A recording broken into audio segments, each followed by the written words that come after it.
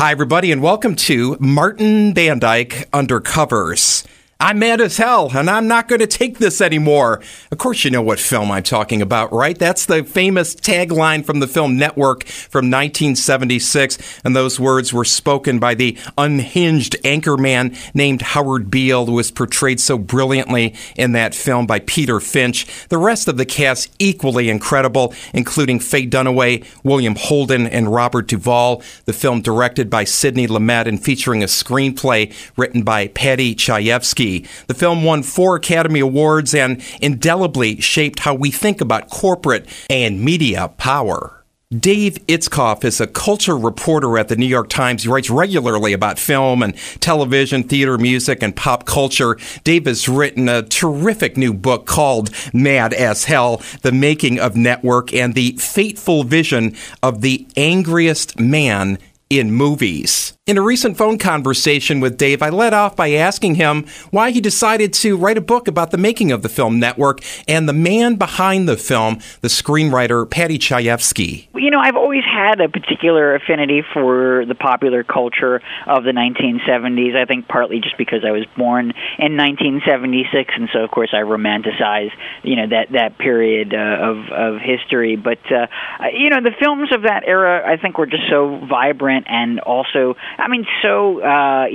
pugnacious. They really tried to take on, really complicated issues and controversy, and were able to do it in a very mainstream way that Hollywood studios were, happy to finance these films, and, really the most talented people were happy to be in them. But in this particular case, I had an opportunity about 3 years ago. The New York Public Library had come to me because they own Paddy Chayefsky's papers, and just for an article in the New York Times, they had shown me just even a sampling of some of his work on Network, and that included not only screenplay drafts, but also the correspondence that he was keeping at the time, letters that he wrote, for example, to Paul Newman, trying to persuade him to play the role of Howard Beale, and, letters that he wrote after the movie came out to people like Walter Cronkite and John Chancellor, essentially apologizing if the movie had offended them or if they felt that it had tarnished their industry in any way.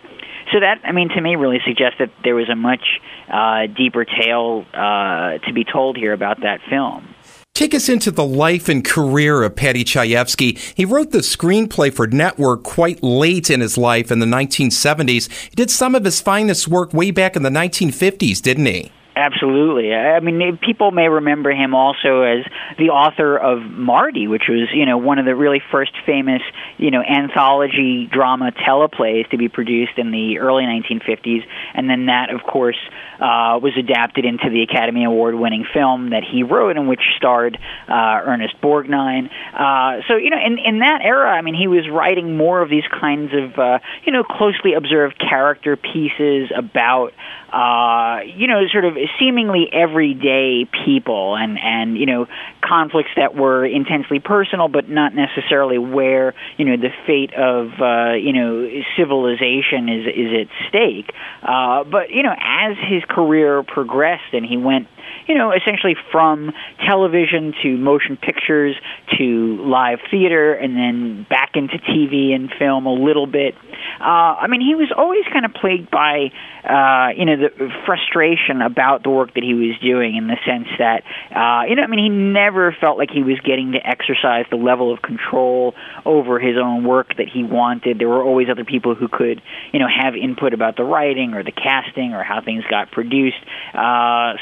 As much as he's sort of looking for stories to tell that he feels are worthy of him, he's also looking for, opportunities to have total autonomy over what he's writing, and that leads to, basically jumping from one medium to the next, and often with a little bit of bridge burning each time he makes one of those transitions. The crowd-pleasing and, in my small opinion, not all that fantastic film Rocky, starring Sylvester Stallone, inexplicably won the Best Picture Oscar at the 49th Academy Awards, but also nominated for Best Picture for 1976. You did have Network, All the President's Men, the Woody Guthrie biopic Bound for Glory, and Martin Scorsese's masterpiece Taxi Driver. 1976 was a pretty incredible year for films, other than Rocky, right? Oh, of course. I mean, it just, you have, I completely agree with what you're saying, but maybe to put it in more neutral terms, or in fairness to Rocky, I mean, you basically had,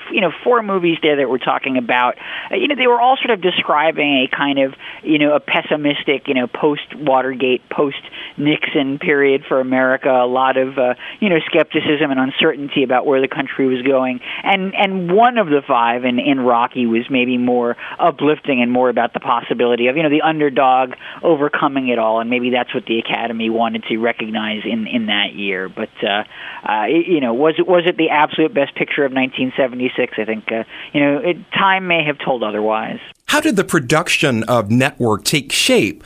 Something you see in the opening credits, even before the director's name, before you see Sidney Lumet, who directed the film, you see Network by Paddy Chayefsky, which is very unusual, but also a testament to how much this film came from the mind and heart and soul of Chayefsky. Seeing the writer credit first before the director or even the producer of a film is something that you virtually never see, right? No. I mean, that again speaks to, just the level of control and ownership that Chayefsky, really insisted upon over his own projects. And even, the director Sidney Lumet coming into this knows that, this is going to be a much more collaborative process than other films that he is used to directing. But, in the mid-'70s, Chayefsky starts basically visiting the newsroom operations of the major networks. I mean, with their permission, NBC and CBS and ABC just let him kind of come in and see how they transact their business, how their newsrooms work. And, they don't know what kind of movie he's going to write, and he doesn't really know what kind of movie he's going to write. But it certainly then evolves into the deeply satirical film that we're all familiar with, and that comes from a very long, very internal process of just writing and rewriting, and one where he's very much a self-editor of his own work, not really sharing it even with his producing partner or with studio executives. By the time he delivers the script, in his mind it's done, and he's not really looking for notes or suggestions on how to improve it.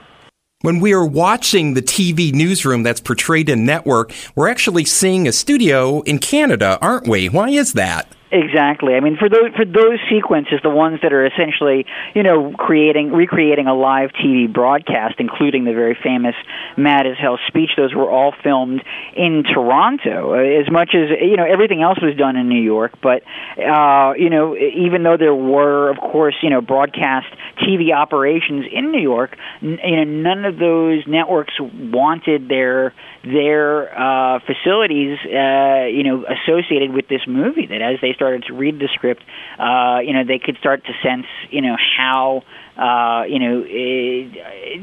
was not necessarily a movie that was going to reflect well upon them. And so, they certainly didn't want to, at that point, invite, the filmmaking team in and say, please use our resources to make fun of us. Dave, tell us more about the cast of Network and how it came together. Faye Dunaway, William Holden, Peter Finch, Robert Duvall, all top-shelf actors. Yeah, and in some cases, these were actors that they really had to almost, struggle and strive to find. I mean, certainly someone like Faye Dunaway fell into place very easily. She was the very first actor that was announced for the project, and I mean, she was as as hot career-wise as could be at that time, having just come off of Chinatown, and of course, she had done Bonnie and Clyde and the Thomas Crown Affair by that point. And certainly in the case of Holden, he was also somebody who was always sort of near the top of casting lists. But, Peter Finch was someone that they came to very late in the process after having, exhausted a lot of other candidates for the role of Howard Beale. As I mentioned, Chayefsky tried to go directly to Paul Newman to see if he was interested, and that didn't happen. They also tried going back to George C. Scott, who was the star of Chayefsky's film The Hospital, and he made it very clear that he would only do the role if his then wife Trish Van Devere could play the role that eventually went to Faye Dunaway. That was obviously a non-starter, and a lot of other really A-list people, whether it was Walter Matthau, Jimmy Stewart, who all turned up on casting lists. I think there was certainly a sense that as much as Chayefsky's writing was revered and people had respect for him, there was an understanding this was going to be a controversial film. There was even concern that it was going to be an obscene film with all the dirty words that are in the script, and so a lot of people didn't necessarily want to touch it.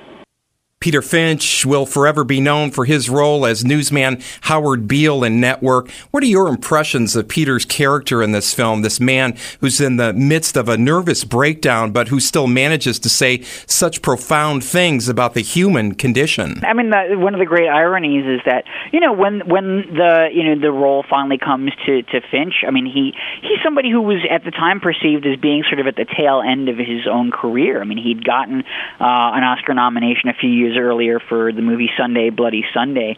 But, by 1976, I mean, he's basically living in semi-retirement in Jamaica and not really, looking at scripts or, doing auditions. And, so when an opportunity like this, comes his way, I mean, he really, invested everything he had into the role. I mean, just the energy and the passion. And, you can certainly see how that comes across on screen. And, I mean, we know now. I mean, he died, just a couple of months after the film was released in theaters, essentially in the midst of a very heavy-duty promotional campaign for the film, and didn't even live, long enough to see himself, nominated for an Oscar, let alone, winning it for the role.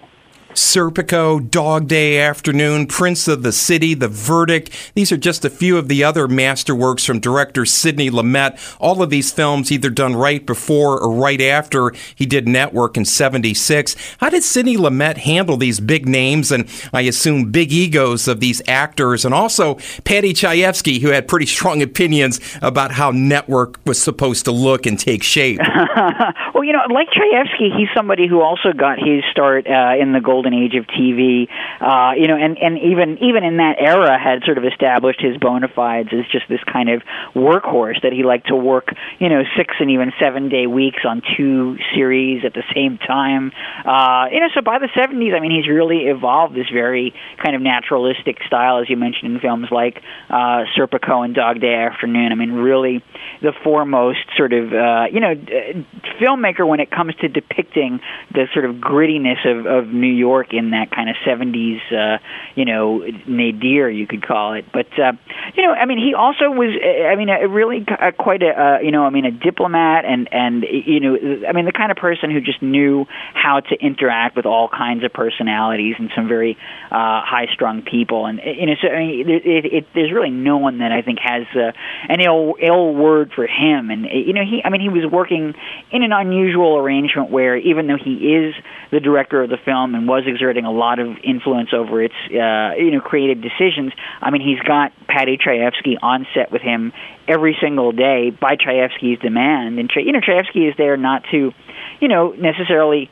instruct him on the composition of his shots or even tell the actors how to perform their roles, but just to make sure that all the dialogue is being performed exactly as he wrote it and that no words are changed or altered or omitted. And that is not an easy arrangement for any director to undertake. In your book, you write about the most difficult scene to shoot in the film, the love scene between Faye Dunaway's character, Diana Christensen, who heads the network's programming department, and William Holden's character, Max Schumacher, who's president of the network's news division. What made that one so tough to shoot? As much as I think we all sometimes enjoy watching love scenes, I mean, nobody is particularly a fan of having to film them, and this one was just exceptionally thorny in that, even before the film was shot, I mean, Holden had certainly gone on record about his discomfort with with love scenes. But as soon as they come back into New York from Canada to start all the New York-based filming, Faye Dunaway basically drew a hard line with them that she was not going to shoot this particular sequence. That it was something that there was going to be at least a suggestion of nudity in the scene, and she was going to have to fake an orgasm for it. I mean, the joke of the whole scene is that the character, as she's in flagrante, she is constantly talking about her job and the TV shows that she's in charge of and what she wants to do to change them and how she can get better ratings. So it was not meant to be prurient in that sense. It was just a riff on this particular character, but it was some of these some of those aspects that really made Dunaway uncomfortable, and to the point where the producers were left to contemplate, well, will we have to fire her? Will we have to basically start this movie all over again and reshoot all of her scenes with a new actor? They knew that wasn't really a viable option. And so there's a lot of back-channel negotiation between the film's producer, Howard Gottfried, and Dunaway's agent, Sue Mengers. And it essentially is codified in this little contract that's signed between Gottfried and Faye Dunaway, spelling out in very kind of clinical detail exactly what's going to happen in the love scene and what Dunaway will or will not have to do or will not have to show. And she signs the document, but she puts a little signing statement at the bottom of it beneath her name saying, it's my understanding that Sidney Lumet will consult with me on all camera angles and give full consideration to all my viewpoints.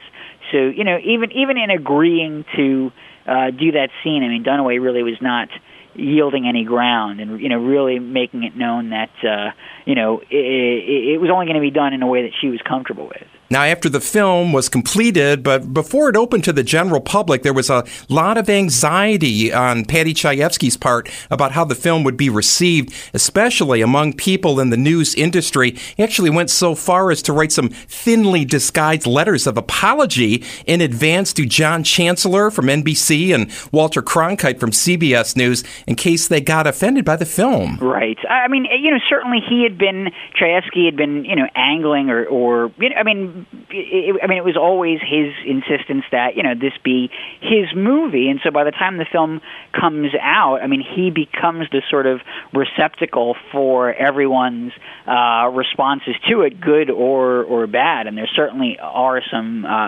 passionately negative responses that come, from the TV news industry, that because, he had been given this behind-the-scenes access, a lot of people feel burnt that, he kind of used that to write such a kind of scathing movie. I think also just the industry, the TV news people at the time had such a sense of unimpeachability. They really were astounded that anybody could, see their way of life in such a satirical way, or see the potential for such a downfall, and that really irked a lot of people. And they were more than happy to go on record with their dissatisfaction for the film, and that Chayefsky is reading all of this coverage of his movie, again, even before it's really gone out to a wide audience. And it really, consumes him. I mean, he knew there was going to be a certain amount of pushback to the film, but, in those letters of apology, I mean, he writes to Cronkite that,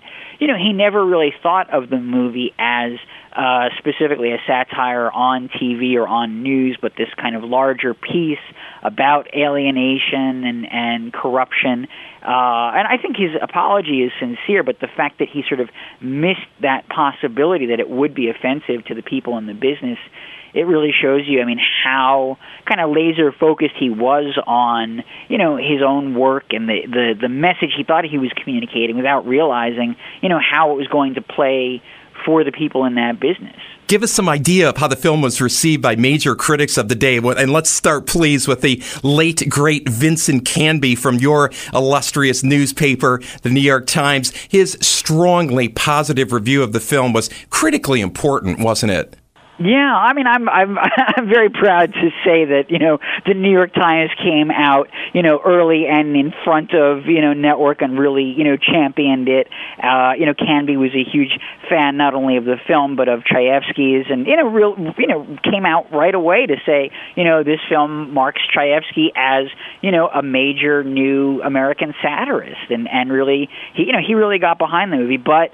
I mean, certainly the reviews were very polarizing, and for as much as you had, critics like Canby who were in favor of it, I mean, you also had folks like Pauline Kael and even Frank Rich, who, at that point was writing for the New York Post, who really, strongly disliked the film and, thought it was, sloppy and couldn't really understand, what it was targeting or, what it was satirizing. And, the funny sort of unifying thread among all the criticism, even the people who were supportive of the film, is this sort of people. I mean, there's this sort of consensus that somehow, even if you thought the movie was funny, that somehow whatever it was predicting was just never going to come true. That it was talking about a world that was, so far flung and so absurd that it just didn't even really relate to the one that the people of 1976 were living in. And that's, I mean, it's a tremendous irony that there was such sort of dismissiveness about what it was predicting when we now know that so much of it did come to pass. Network is so breathtakingly prophetic, especially how the film underlines how TV networks will do anything, and I mean anything, for a rating, and it's just so astonishing how much Network seems to predict the depths of reality television that we see these days. I agree, and I think that at times we're reluctant to want to admit to, I mean, the certain capacities of human nature. I mean, just how, easily we can be seduced, or how readily we will do things that are, base or how easily we sort of give in to our own weaknesses. I think I think that's part of the reason why the news industry was so sort of inflamed by the movie, because they wanted to believe that their profession was more noble and would never succumb to, the kinds of, temptations that, Chayefsky presents in the movie. We all want to believe that, we're better than that. And what time has told is that, no, actually we aren't. And actually we will, very easily succumb to, really just the most sort of, mercenary kinds of TV programming.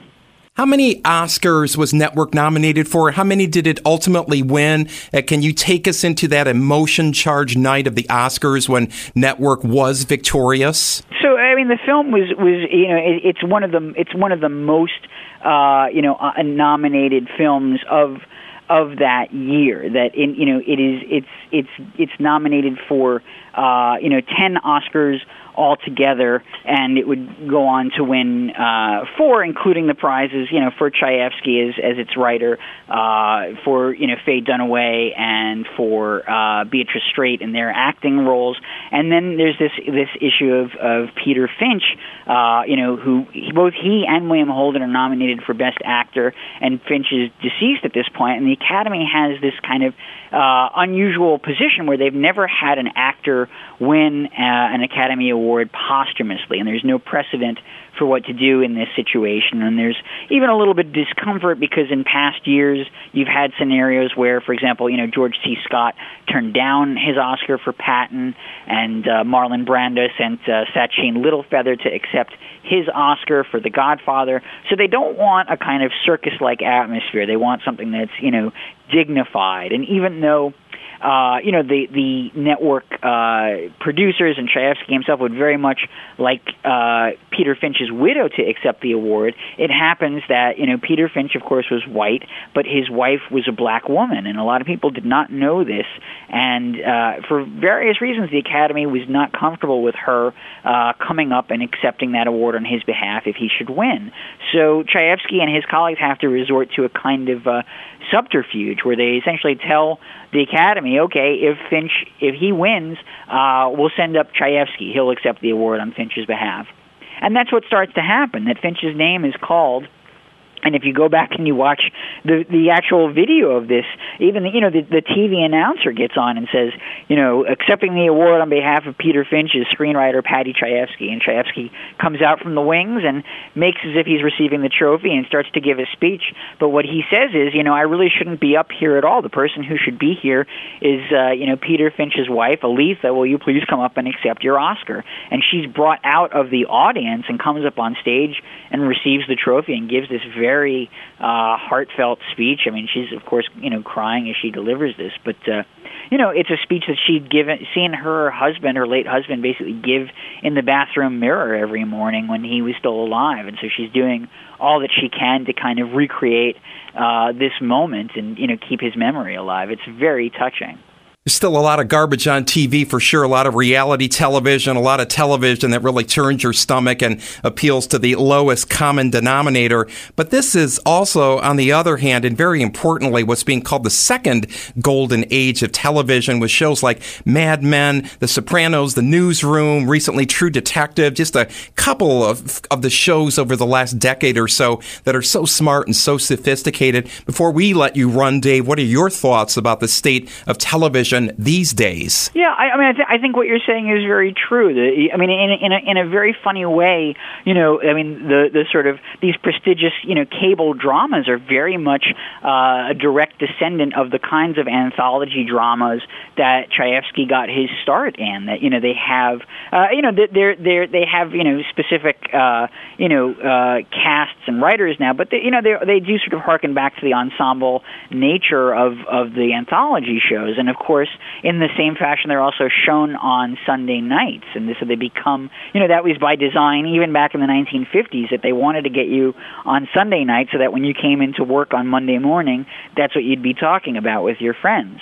I think you could make the argument that, if Chayefsky were sort of in his heyday today, maybe he'd be a showrunner for HBO or AMC.